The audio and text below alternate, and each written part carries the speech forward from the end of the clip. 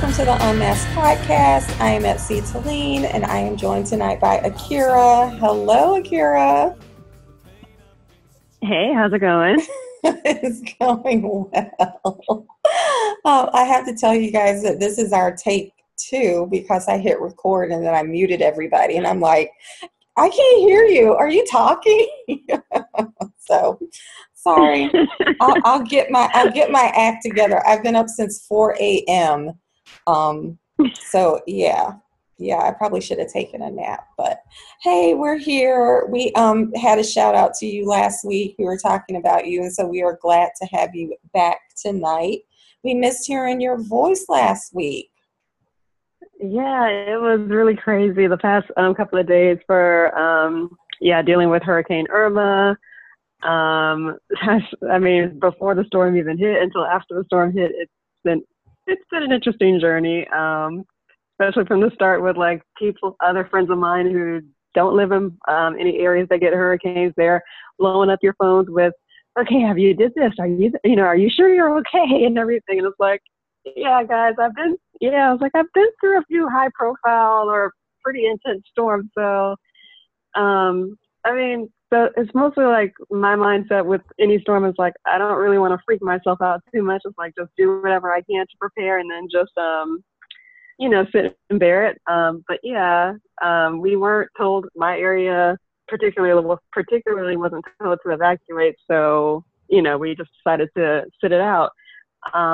It's like, don't get it twisted, guys. If my area was told to evacuate, then yes, we would evacuate, but that wasn't the case. But luckily, we didn't get the eye. So thankfully, there were a few tornado warnings and everything. So mostly throughout the area, it's mostly just downed trees and whatnot. So being without power for about 5 days was interesting, kind of a throwback memory to your time without power post Hurricane Andrew. But so once the power got back on, you're like, all right, you're getting back a little bit close, getting back to normal somewhat. Work was not being able to go to work for a week got kind of interesting because cabin fever eventually started to set in somewhat. Definitely. Because people leading up to the storm were, so many people lined up to get gas before the storm hit, and then it was the same thing afterwards.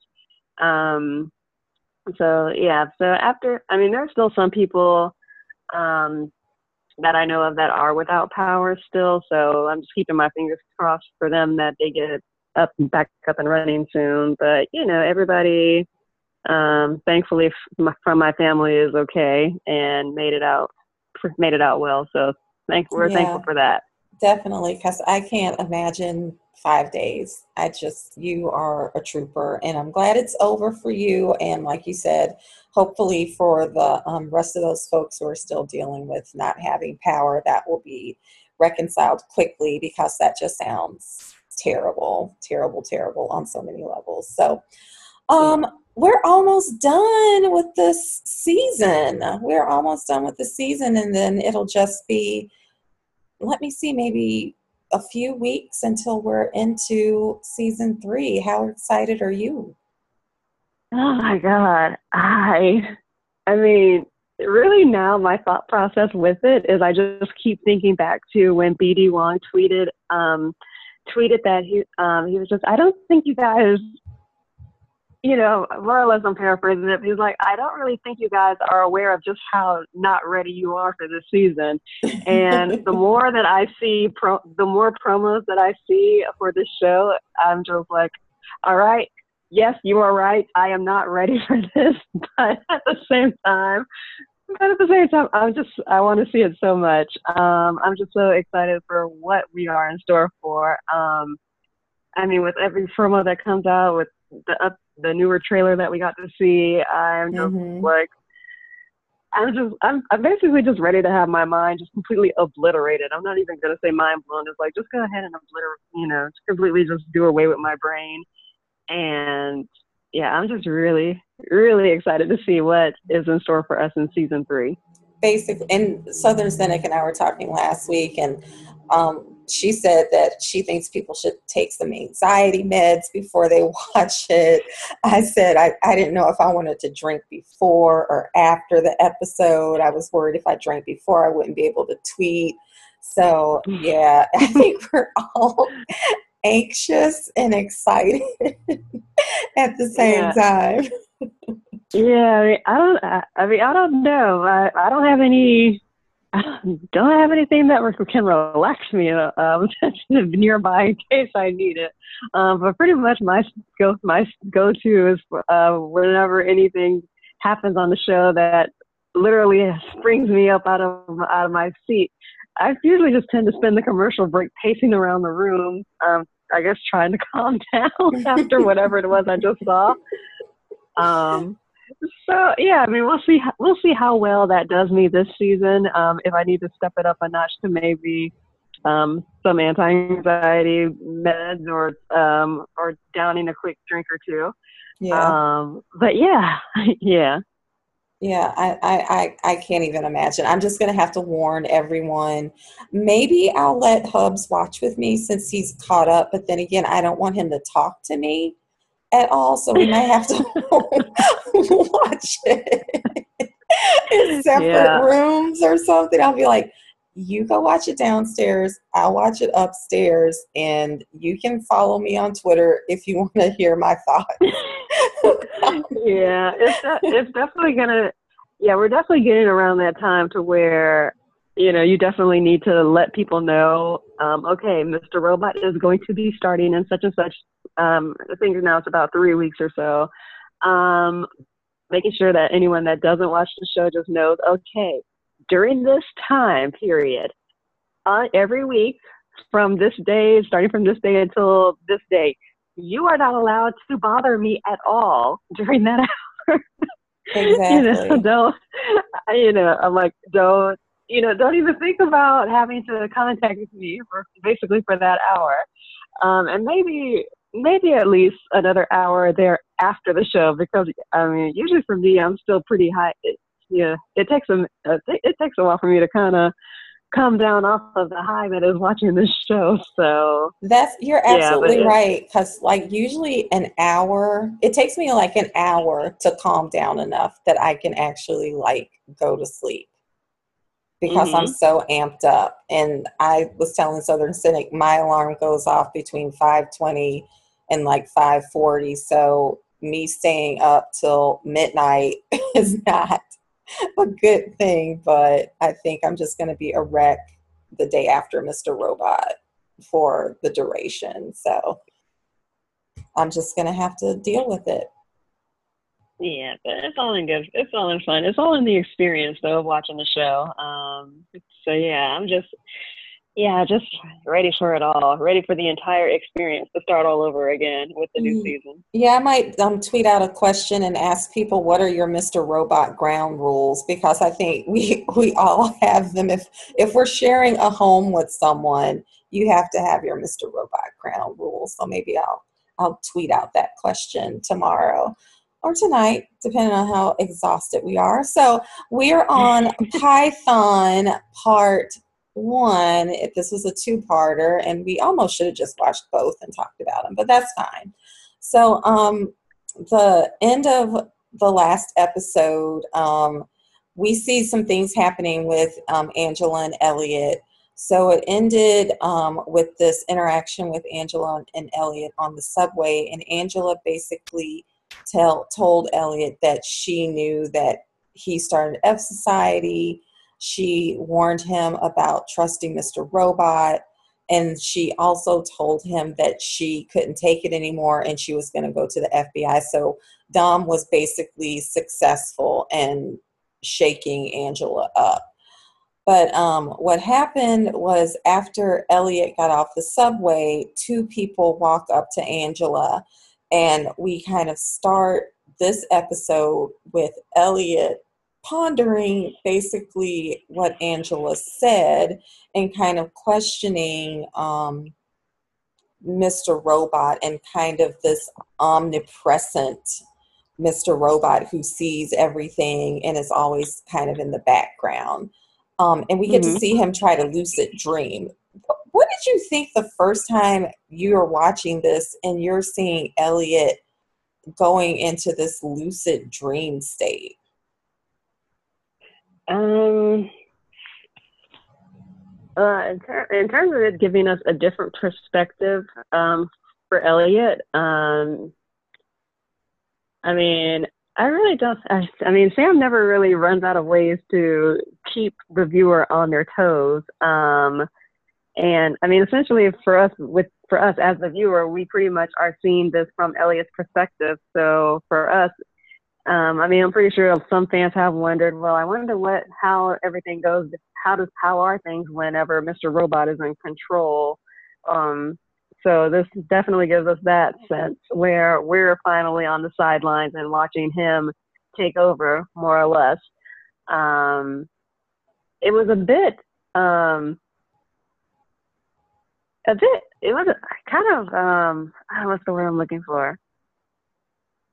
I mean, I guess because we're so used to seeing everything from Elliot's perspective, it was a bit, I guess, disconcerting and having to remind yourself, okay, we're supposed to be in the background now watching Mr. Robot do his thing. Because I guess prior to knowing what we know about the revelation about Mr. Robot, and, you know, we thought, okay, well, not everybody, people, you know, a lot of viewers who caught on to it from jump was like, oh, you know, Mr. Robot is a hallucination anyway. You know, unless you were looking for that, you might have thought, okay, we're seeing Elliot and then we're seeing Mr. Robot. But it was definitely just a little bit, you're kind of a discombobulated feeling, I guess you could say. Mm-hmm. I guess because you're, again, so used to being kind of in the forefront more or less. But then again, given, I think, also what we're going to see in season 3 with Mr. Robot, again, taking ownership of everything, saying everything was my idea, you know, this was my idea. I'm basically the key to all this, but also, which is different because we're also used to people telling Elliot, oh, you're the key to everything. Mm-hmm. So, yeah, I mean, again, guys, get ready. If your brain is not, I mean, even now talking about this, I'm like, oh my God, I'm still not ready for all this. you know, get your mind right. It's hard to think about, and I think you put it nicely. It's hard to think about the fact that Elliot and Mr. Robot are the same person.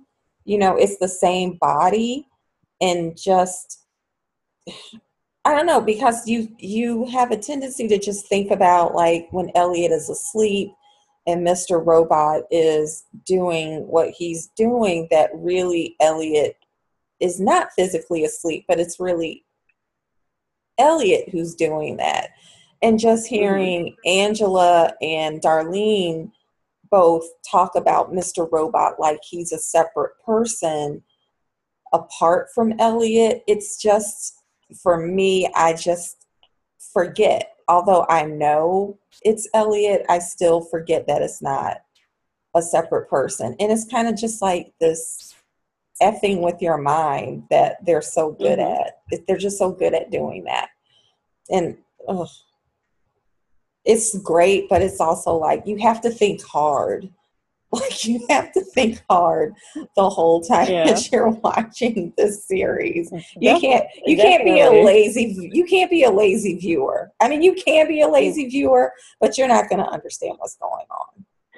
Exactly. So you definitely do. Yeah. So definitely it's like drop everything, pay attention to what's going on. It's like, don't think, it's basically almost to the point where you're almost even afraid to blink because you might miss something.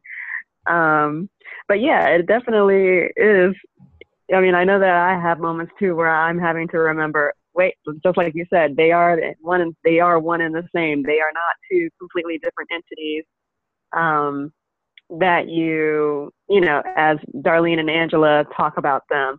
Even Krista and also talks about, well, actually, I think Krista, she talks about him, I think, from both viewpoints.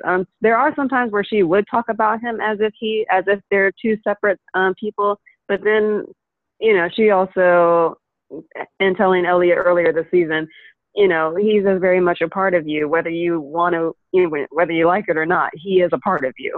Yeah. So yes, I think it's just keeping that in perspective, keeping that in the back of your mind also, because I guess maybe maybe it's me being as stubborn as Elliot, to think, no, I'm trying to separate the two, but it's having to remember one and the same, that, Elliot is Mr. Robot, Mr. Robot is Elliot.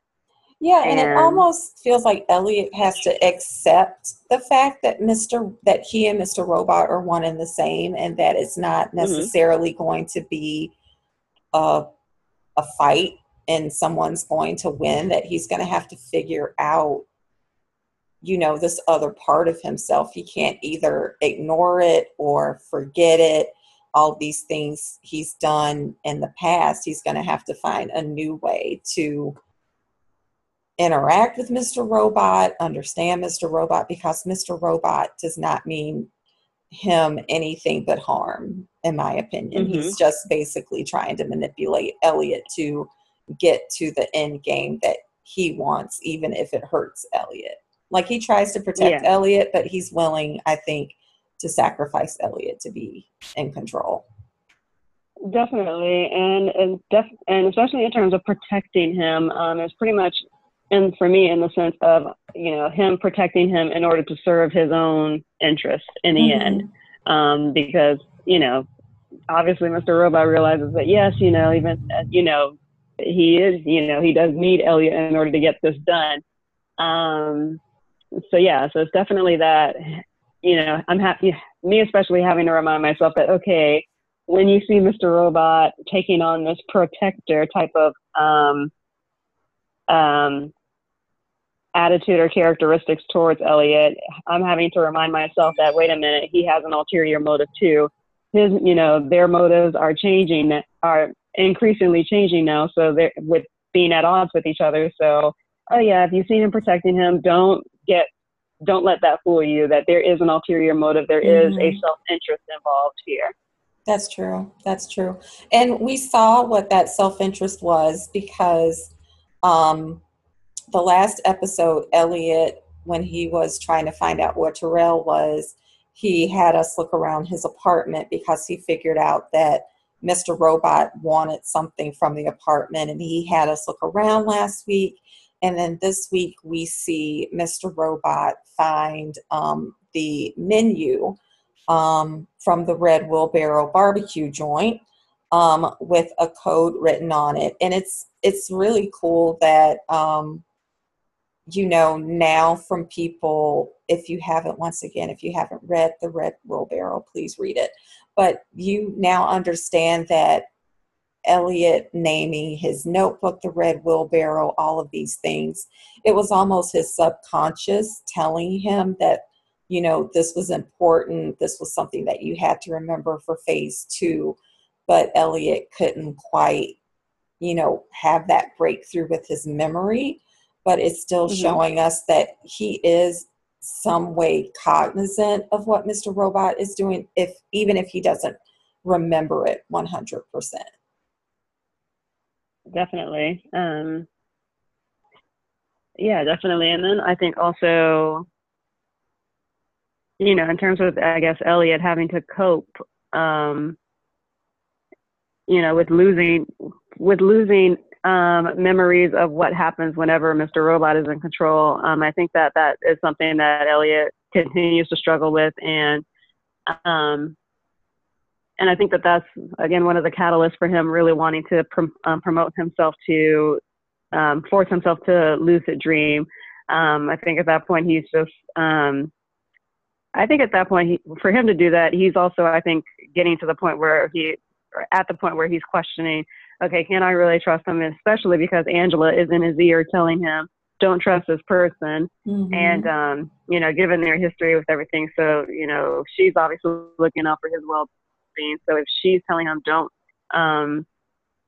trust Mr. Robot, for him to go ahead and do that, which now, rewatching this episode again, and of course now that, and seeing Angela tell him telling Elliot not to trust Mr. Robot, I mean, the wheels in my head are turning, especially in seeing a lot of the promos for season 3, and seeing what type of turn Angela is taking now, it's kind of, you know, making you wonder, is she all right? Is she going to be telling, you know, does she still share that, don't trust, telling Elliot, don't trust Mr. Robot, or has she completely flipped on that sense? Because, you know, seeing what happens with her later on in this episode. And yeah, that's a good point. yeah, That's a good point. And I think it's interesting that it speaks to the relationship between Elliot and Angela, that he does take into consideration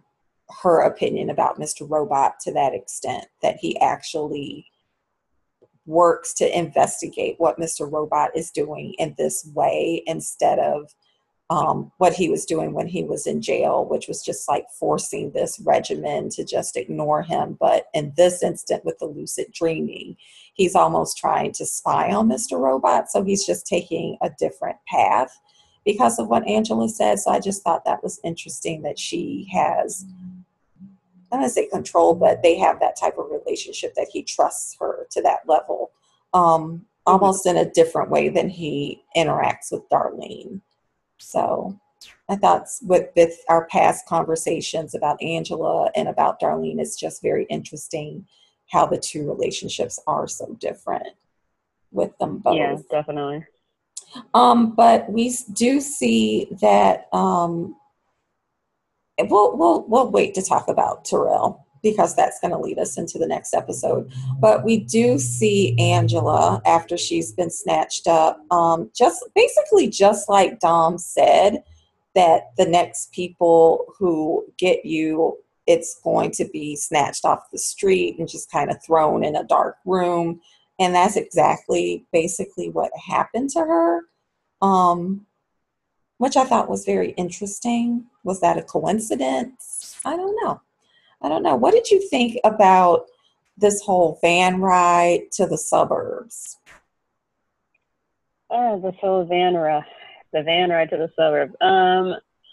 Pretty much you could get from it that it definitely was not any type of FBI pickup or anything like that. I mean, just especially seeing from Angela's face and the way that the two people just approached her on the train, you're just thinking, okay, she is either completely fucked, or yeah, you're kind of like either scenario. You could have come up with a multiple number of scenarios in your head, and either way, you're just thinking, okay, this may not go down that well. But at the same time, you know, me, you know, wanting to continue to have faith in my girl Angela, and it was like, no, she's gonna come out of this. She's gonna come out of this. Not all is lost here. But didn't you think like this is the first time you see Angela in a difficult situation where she just doesn't know what to do? Like, we've seen her all season in these situations where you're like, oh my gosh, she's caught, and she pulls it out. And I feel like this is the first time you see her really floundering, like she didn't know what to do when she was in that van. Yeah, I'll definitely agree with you there. I mean, especially with how she handles it. You know, she's trying to make it seem like, oh, did you really think I didn't? You know, there are other copies. Do you really think that? You know, and she also tries to play the, you know, I'm a very important person. People are going to notice that I'm missing. And I mean, for me, it was the most telling part about that, to know, obviously, Angela, well, you could say whatever, isn't it? You could, you know, you say whatever. It's not going to work. They've ended up turning up the volume to basically just to drown her out. So yeah, this was definitely one of those situations where you definitely, I mean, she does have moments where you do in the past where you see her flounder a little bit, but this was one where the floundering was on a completely different level, where it just seemed like no matter what she tried, there was just no way for her to get the upper hand in this situation. Well, and that's because look at who she was up against. There's no way you're going to get the upper hand. Of course, definitely. Nowhere for that. Um, yeah. Yeah, nowhere that she was going to get the upper hand there. No, but I mean, We, I couldn't imagine being in that situation. You go into this house and it's like immaculate. There's not a thing out of place. And you're walking down this hallway and you see all the photographs with like the post-it notes over everybody's face. So you can't mm-hmm. even see who's in the pictures, which is just so weird. And then you walk into this room and it's like you're in another world, you know, with that hang in there kitten poster. And as I was watching it, I thought, I bet that hang in there poster was for the viewers. It was for us because I remember the night I watched that originally, I was just so anxious and I was so stressed because I didn't know what was happening. I didn't know what was going to happen. That fish was dying in that tank. These questions that she was being asked were just so weird. And you see that poster like over Angela's shoulder saying, hang in there. And I'm like, okay, Sam, I'm going to hang in there, but I feel like I'm about to die. Yeah, yeah, definitely agree with you there, and feeling that the hang in there was, a nod to the fans watching the show. But I think not just for that particular scene, but I think I think maybe, I guess for some people, I don't know. Having to remember that this is a show that has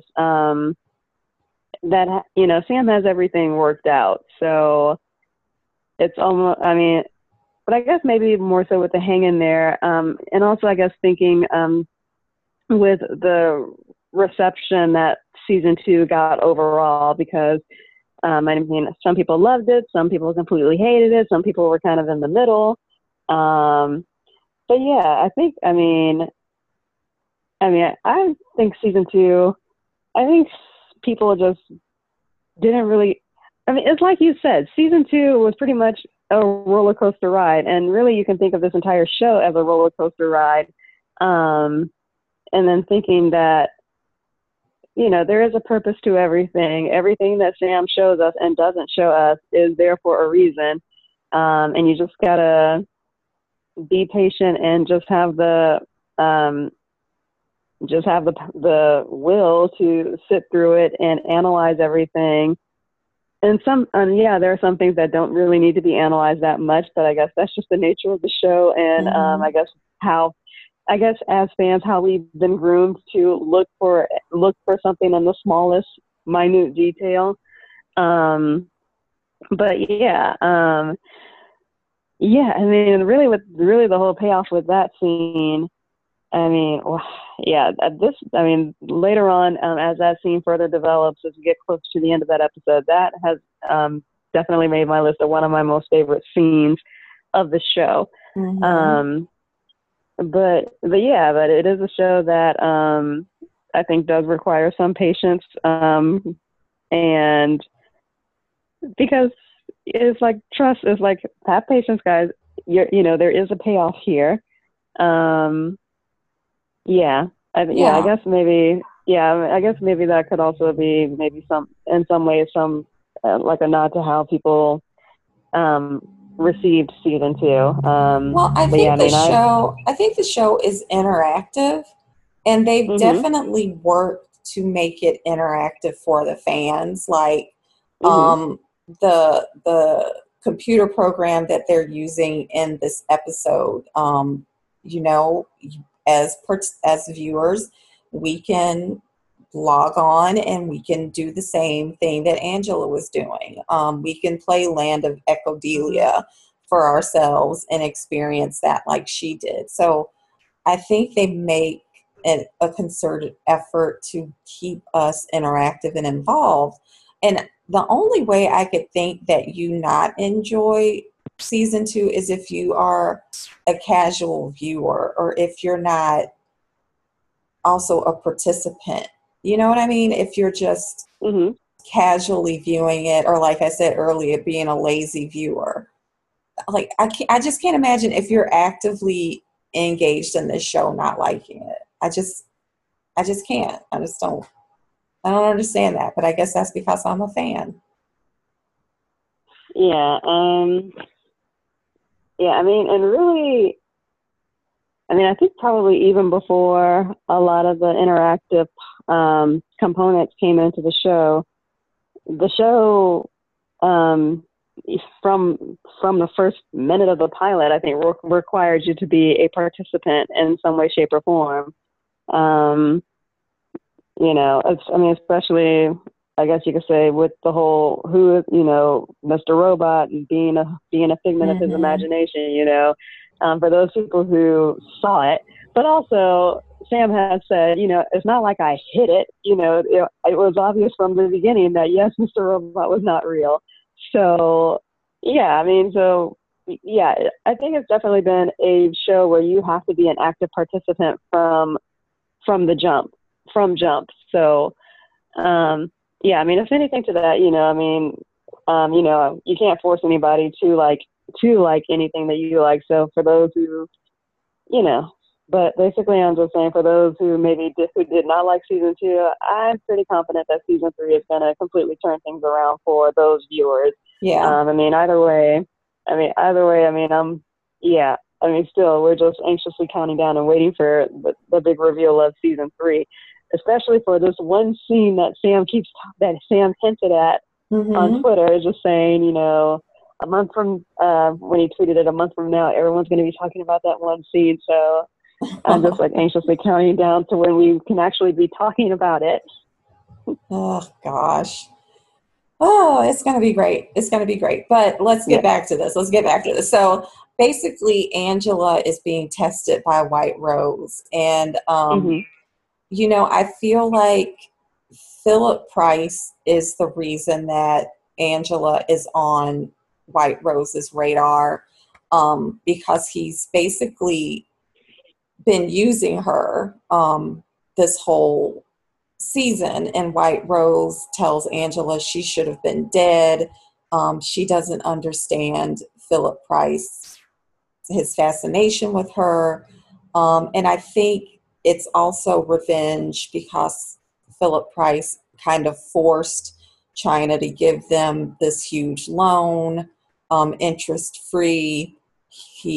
Price was threatening her, I think 2 episodes ago. So and we had this conversation that every time Philip Price thinks he has the upper hand, White Rose has something else in retaliation or to come back with. And so now White Rose's next move is to basically take Angela. And that is so interesting that these 2 powerful people see the value of Angela and what she can do. And I just think that's awesome. Yeah. Yeah, I mean, really with Angela, I remember going all the way back to season 1, just around episode 3, saying to myself, just watching Angela so far, how she evolved up into those 3 episodes in that season. And I'm just watching this and I'm thinking, I was like, Angela is going to be much more important than we think. I'm just going to put that theory out there. I mean, at that point, people probably could have heard that and thought that I was completely nuts to say it. But, because people were like, Angela of all people? And I was like, yeah, Angela of all people. And, because I don't know, I mean, for me, I'm kind of one to root for someone that's perceived to be the underdog, and also with that, again, with people constantly wanting to underestimate her character. And even White Rose, I think, to an extent, underestimated her character. And I think, because as he tells her, she's like this annoying penny that keeps popping up. So, Angela's a survivor. Yeah. So, and even, And even crazy enough, he told her that, really, you should have been dead 90 days ago. I mean, it was just like, well, okay. Um, yeah. But he just kept, but I think definitely, like you said, it was Philip's interest in her maybe that I guess played a role in keeping her alive to that point. Because it was just as White Rose said, it was just, what is it about you that is so special to him? So yeah, I mean, the further interaction between Angela and White Rose. White Rose even gave up 28 minutes of her schedule to talk to her, to I talk know, to that's a Angela. long So I was time. like, Like, I don't yeah, think she gave Elliot that much time. How much time? no, Do you? It was not 28 minutes, and they're like in cahoots together, and Elliot doesn't even get that much time. yeah, I mean, dare I say, I want to say it was 3 minutes. Mm-hmm. But maybe for Elliot, yeah, I'm gonna have to go back and rewatch it to make sure. But yeah, but to give Angela that much time, even White Rose acknowledges that, yes. So that is, for me to give that much time is very generous of me. Um, and then to further on with the interaction between the two of them, Angela just telling White Rose, you're a horrible person. You beat that little girl. And I mean, just watching BD Long in this scene again, just amazing, amazing work. And Mm-hmm. really just the way that he delivers everything in the scene, and just telling Angela after she says, oh, you beat that little girl like makeup, everything was a test, would you have empathy or gullibility, whatever you want to call it. I mean, the delivery, my God, the way he says it just cuts you deep. You're just, my God, you feel like he's talking to you almost, as he's saying this to Angela. But again, essentially just say that, what is it about, she needed that much time to determine what is it about you that's so special, and also to tell her that you need to give up this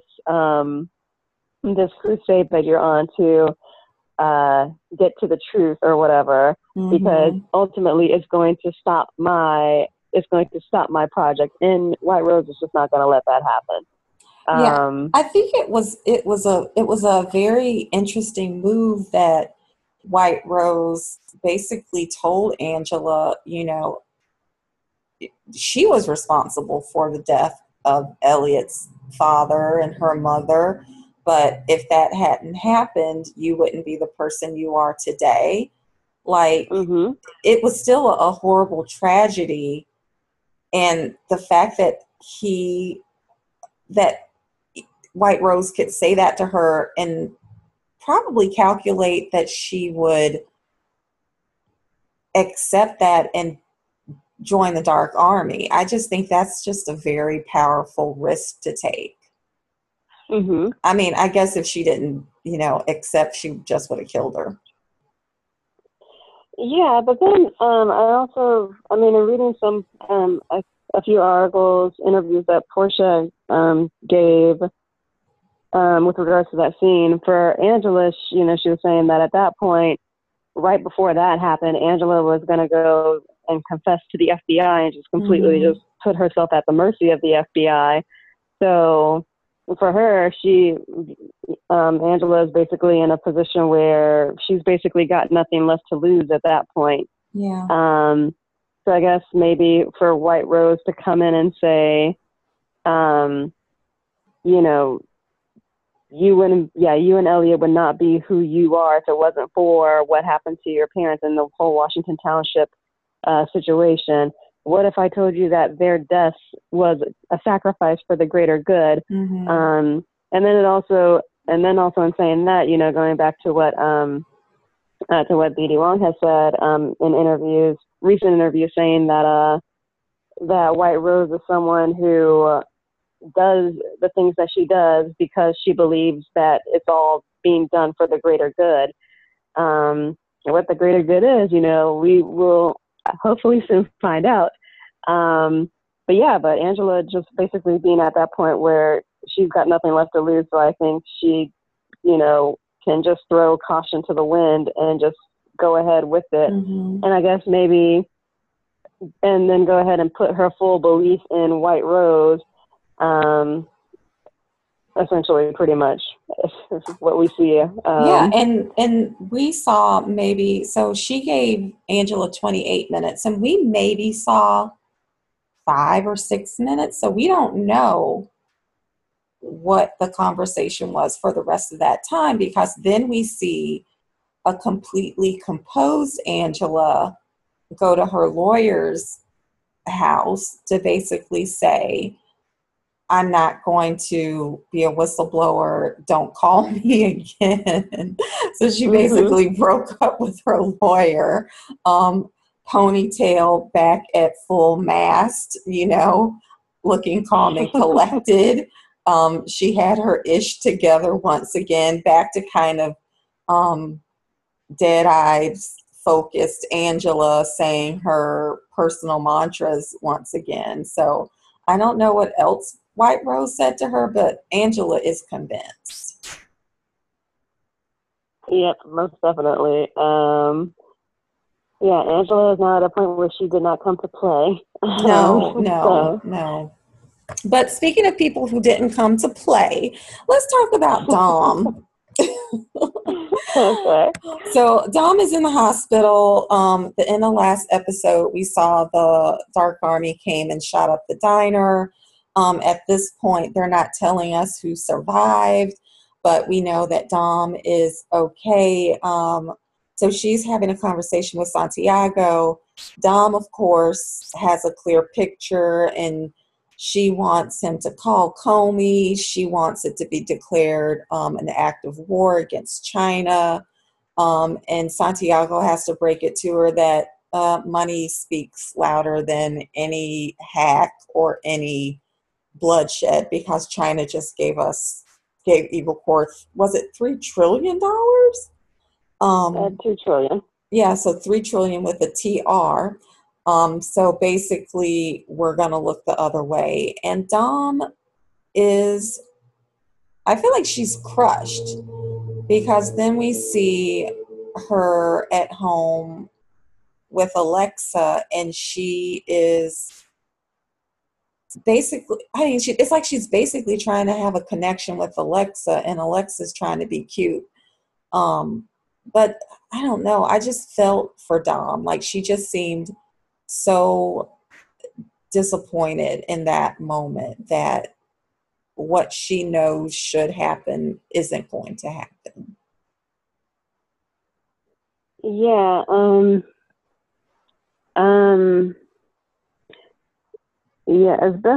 With Dom, but we know that even though China gave the money to help Evil Corp, we know that Dom is not going to let this go. Dom is going to continue to be Dom and try to find a way around it, because she essentially, her life's purpose is bringing people who need to be brought to justice, bringing them to justice. And then when she goes home and she has that conversation with Alexa, for me, watching that scene again, I mean, initially when you watch that scene, it is a bit heartbreaking to watch that. But in watching it today, I mean, I just couldn't really help but think that in some way that scene is kind of a commentary for how humans interact, how humans can interact with each other, essentially, because the way that, I guess, that technology has evolved, you could be in a room with somebody and you could physically have a conversation, right? A face-to-face conversation, but for the most part, you probably might, have that conversation through your phones or through whatever other technology devices that is at your disposal. And thinking about it from that perspective, that made that watching that scene again even more sad, because I mean, it's so true. I guess people are continuing to lose the art of having a face-to-face conversation with somebody. Yeah. Yeah, you know, even, and like my hubs and I'll be trying to talk to him and his face is in the phone. Like he's hmm talking to me, but he's looking at the phone. And I'll be like, I'm right here. Like, can you look at me? So yeah, definitely that technology getting in the space of human interaction. But yeah, we had started. We were talking about each one of the ladies more in depth, and we talked about Joanna last week, and so that leaves Dom. And so I was, kind of thinking about Dom, thinking about what we know about Dom, and reading about her a couple of places. And what I have come to the conclusion is that I don't believe anything Dom has ever said about herself, like telling Romero's grandma that she rolled joints for her brother, telling Minister Jean that her boyfriend asked her to marry him and she basically just walked away from that relationship. Like, I feel like everything she says is calculated to get the reaction she wants from whomever she's interacting with.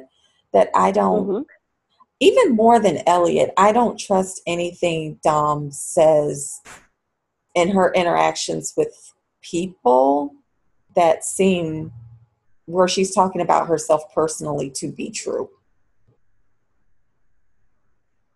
I, yeah.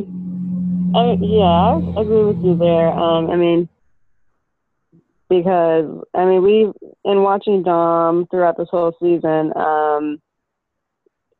she um, is definitely very observant, and from that, she's able to utilize that to change her current situation to her advantage. When she goes to visit Romero's mom, mm-hmm, she pretty much, their trash, everyone's trash was basically out in front of the house, so she's able to go through that and see, okay, well, dig up any little, all right, what's going on in the trash? How can I find out about you based on what you throw away?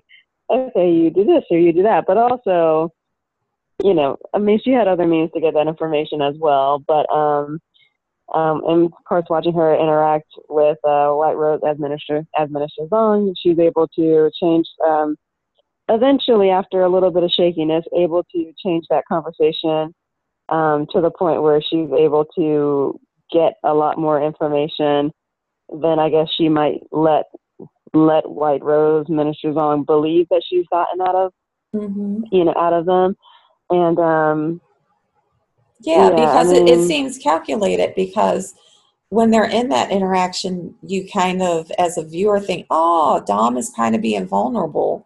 But then you see her the next day talking to the FBI agent, and when the woman said, where did you go? And she tells her, I had a conversation with Minister Zhang. He showed me his sister's, I don't remember what they're officially called, but his sister's dresses, but he doesn't have a sister. So it's like while she's in that interaction, she's still gathering data. She's still gathering information on him and filing it away. mm-hmm, So, yeah. So, I mean, you're right. She's very observant. She's very focused. She's very tenacious with justice. And you have to wonder where that comes from. Um, she does seem alone and lonely. I think you can be alone but not be lonely. Because like I enjoy being alone, but I don't often feel lonely. But with Dom, it does feel like she wants relationship, but she doesn't want relationship, if that makes sense. mm-hmm. I don't know. Yeah, no, it completely makes yeah, no, it makes sense to me that yeah, like she asking Alexa like, oh Alexa, do you have a boyfriend? And then Alexa tells her, I'm not the dating kind, and she's like, yeah, me too. Um, yeah, yeah, um, yeah, and maybe just maybe also part of that is maybe she's been without. I mean, who knows how long she's been without it? That you kind of forget how to Yeah. yeah, it's kind of for her, I guess, I guess even if she did want any type of companionship or just any type of real interaction, it's almost like, well, how do I get genuine, how do I go about getting it genuinely? You The know, only time it's like, we kind of heard that is when she was the 4th of July, when she said she was going to find a 4th of July barbecue to go to. So mm-hmm, she made that effort, if we can assume that's true. Which in that instance, I feel like we kind of can. That she did, try to do something social. I don't yeah, know if she wanted to, or maybe just tradition or what. But yeah, Dom is very complex to me. Every character on this show is complex. Um, but yeah, I think Dom is a mystery to me. So I think the only other thing we have left to talk about is um, Elliot was able to, as Mr. Robot, use this code to go to a address or basically an intersection, and he was supposed to get into a cab, and we see Elliot following Mr. Robot, which is so weird. Um, and he's going through mm-hmm. this swap meet, and I don't know if it was just me, but didn't did Colby walk past Elliot? Like he's in the middle of the swap um, meet, and this guy in a suit with gray, kind of longish gray hair walks past Elliot. We don't see him from the front; we just see him from the back. And I was just watching it, and I was like, "Was that Colby?" And I probably should have rewinded it, but I didn't. I was just going to ask you because you catch everything. But that was that was oh yeah, that was what struck me. uh, That's what came out at me. But I mean, like he didn't look at Elliot or like turn around or anything. So I just thought maybe, but it just seemed out of place that there would be a businessman in a three-piece suit that late at night in the middle of a swap meet. It just seemed weird. yeah. Giving me a little bit too much credit. There are some things, unfortunately, that I do tend to miss. Um, but I try my best, but there's still some things I managed to miss. Um, but yeah, the first time that I watched that scene, I remember thinking the exact same thing. I was like, wait a minute, Kobe? Like, Kobe, what are you doing there? Um, so, yeah, so I definitely agree with you there that I think that could have been Colby there. Again, I guess maybe a way to kind of always play with their minds type of thing. Mm-hmm. so, so yeah, just again in following, um, Mr. Robot around. Which is Um, yourself, which is yeah, so which is weird. yourself. Yeah. Yeah, I mean, and he did say that because he said Mr. Robot, and he was talking about the cab, and he's like, I'm Mr. Robot. Like he had to remind himself that he was the person who needed to get into the cab. And Mhm. then we see Terrell, who's walking down the street in a three-piece suit. I don't know, to get into the cab with Elliot. And he's basically talking about stage two. Elliot is blown away because he believes Tyrell is dead, and he keeps asking the cab driver to turn around and confirm that Tyrell is real, that he's actually there, and he's getting agitated. And that's kind of where we end the episode. So I kind of do wish we had just watched both of them, so we can just start talking about what happens next.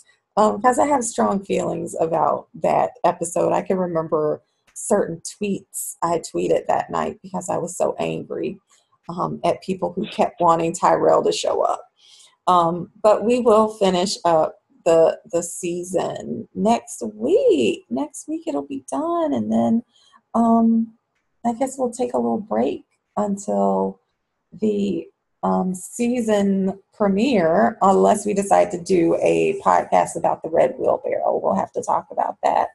But yeah, this was a good episode. It definitely ramped things up again for us. So it was exciting to watch. And I was talking to you before.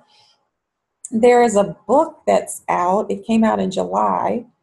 It's called Beyond Good and Evil. No, it's called Beyond Good and Evil Core. And it's basically a collection of essays, Mr. Robot and Philosophy. So I guess people have written about 19 essays. They've been edited into this book.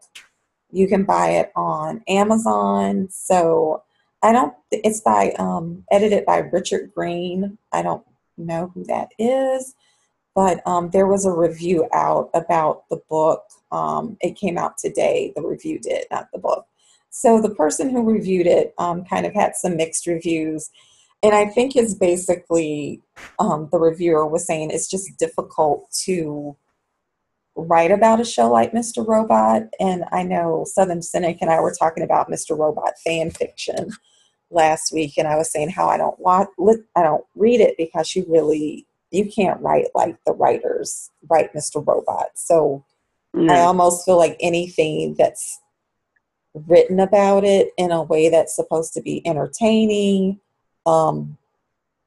it's going to be difficult to do because it's such a complex show and it's so well written. But would that be something you would be interested in reading, like these essays? Or I mean, it's something that I probably would look into as far as, maybe I might read an essay or two to see if it's something that I probably would want to continue reading. But yeah, but really in terms of, outside of reading reviews of the show in general, and other fans' interpretations of episodes and whatnot, I'm with you as far as fan fiction. I can't really bring myself to read it.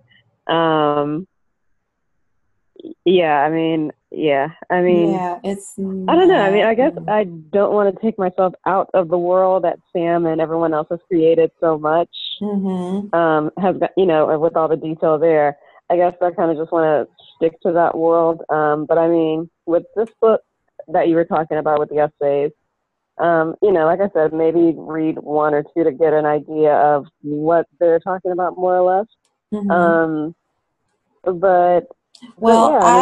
going to nominate you to take one for the team.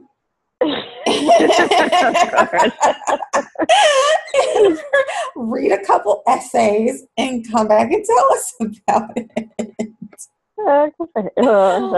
Let us know if we should spend our e-coin on this book, and see if it's worth spending the time. Something else that came out this week, Southern Cynic posted another photo of Rami as Freddie Mercury this week, and we saw him more in performance mode. So that was interesting to see. I'm actually getting kind of excited for this movie just so I can see, Rami doing his thing. Yeah, I'm definitely, the more that I see about the upcoming Queen biopic, the more I get excited about that, because I remember just recently it was I guess footage of them filming the Live Aid concert, and of course watching Rami and seeing a few reactions on social media. Some people are already saying, based on just what we saw of the Live Aid footage, filming footage, some people were just, okay, go ahead and give him the Oscar already. But wow.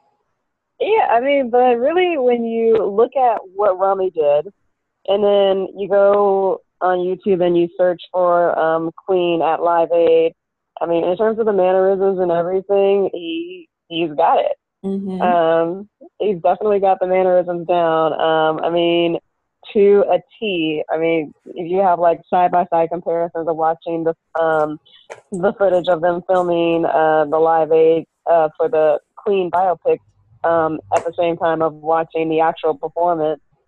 Yeah, I mean, we already know that Rami is the type of, he goes all in when it comes to his Mm-hmm. performances. So, I mean, for him, when it was revealed that he was going to play this part, I mean, you knew he wasn't going to half-ass this whole thing.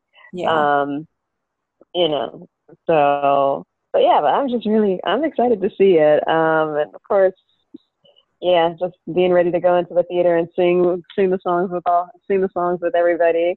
Definitely. Yeah, Yeah, my yeah. kids are getting my boys are, I don't want to say how old, but my boys are getting into more music and they like Queen, so it's interesting to see it through their eyes and hear the music through their lens and stuff because they're like, Hmm. "Do you know, are you a fan of Queen, Mom? Do you know this song?" And I'm like, "Guys, seriously." so, so like you, I'm excited. I'm excited for the music. I think this is going to be great for Rami because he's had this critical acclaim on the small screen with this role. So it'll be nice to see him on the big screen and something with some meat to it. You know, we've seen him in Night at the Museum, which I thoroughly enjoyed. And we saw him, I guess he was in Breaking Dawn. I never saw it, but we Googled it last week. Yeah, he was in part two, and Yeah. for that one, my sister and my niece dragged me to the theater to go see that. Okay, was he a vampire or was he a werewolf? He was a vampire. Okay. So he had Yeah, glitter on so his cheeks. What is it? They have glitter or something.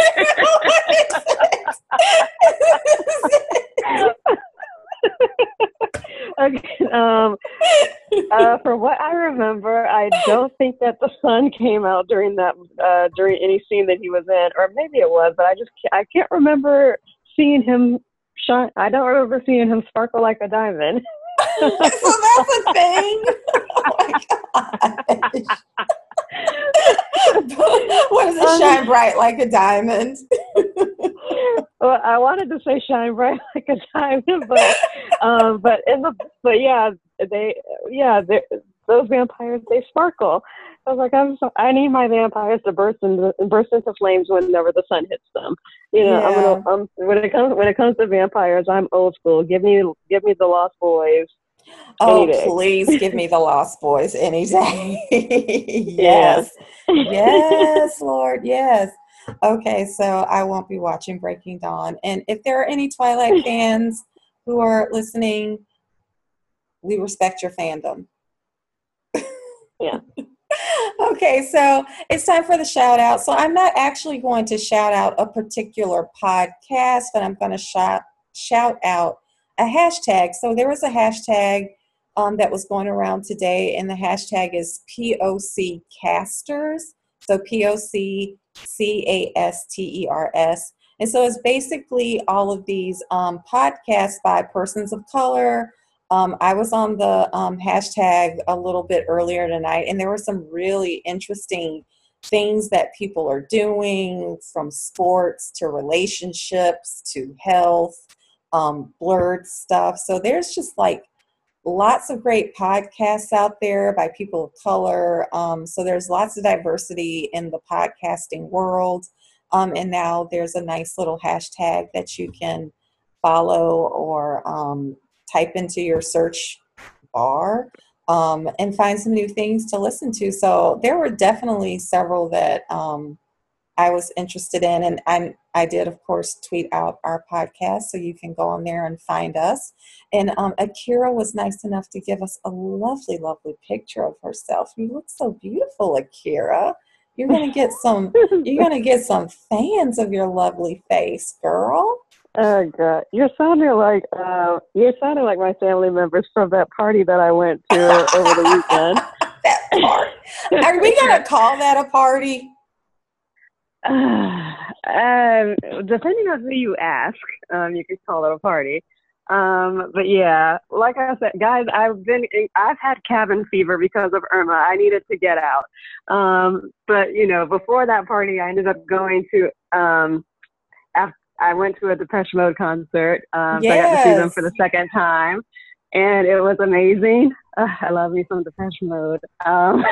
So yes, they did play Walking in My Shoes. So yes, of course, some Mr. Robot feelings there too, but of course I squealed with every single song that they performed. Yeah, and then the next day after that, I went to the party. Again, depending on who you ask, if you want to call it a party. So yeah, I got dolled up. Because you know, my everyday life. You looked more than dolled up. You were looking pretty hot. You were looking pretty hot. Well, thank you. I mean, because if anyone sees me in my everyday, I'm a jeans and t-shirts kind of girl. Yeah. So, but you know, when I do it up, I do it up. I respect it. I respect it. Yeah. Yeah. But yeah. So. Okay, but fun times. So yes, you guys, you have spent another hour and some change with us. So we hope you liked it. We have one more episode for season 2. And then we will be ramping up for season 3. I am super excited. If you haven't been able to tell, we are super excited. So I am at Ctalleen. You can find me on Twitter at CTALLEEN. Tell them where they can find you, Akira. You can find me on Twitter at HelloFriend, H3LO0FRI3ND1. That is it. And you can find this podcast on Twitter. You can go over there and follow us at Unmasked Podcast. And you can find us on Apple Podcasts, SoundCloud, and Stitcher. And please remember, we are part of the Brothers Comic family of podcasts. So that's it. That's all. Good night, everybody. Bye, everybody. Yo, Percocet, Miley Percocet, Percocet, Miley Percocet, rep the set, gotta rep the set, chase a chick, never chase a bitch.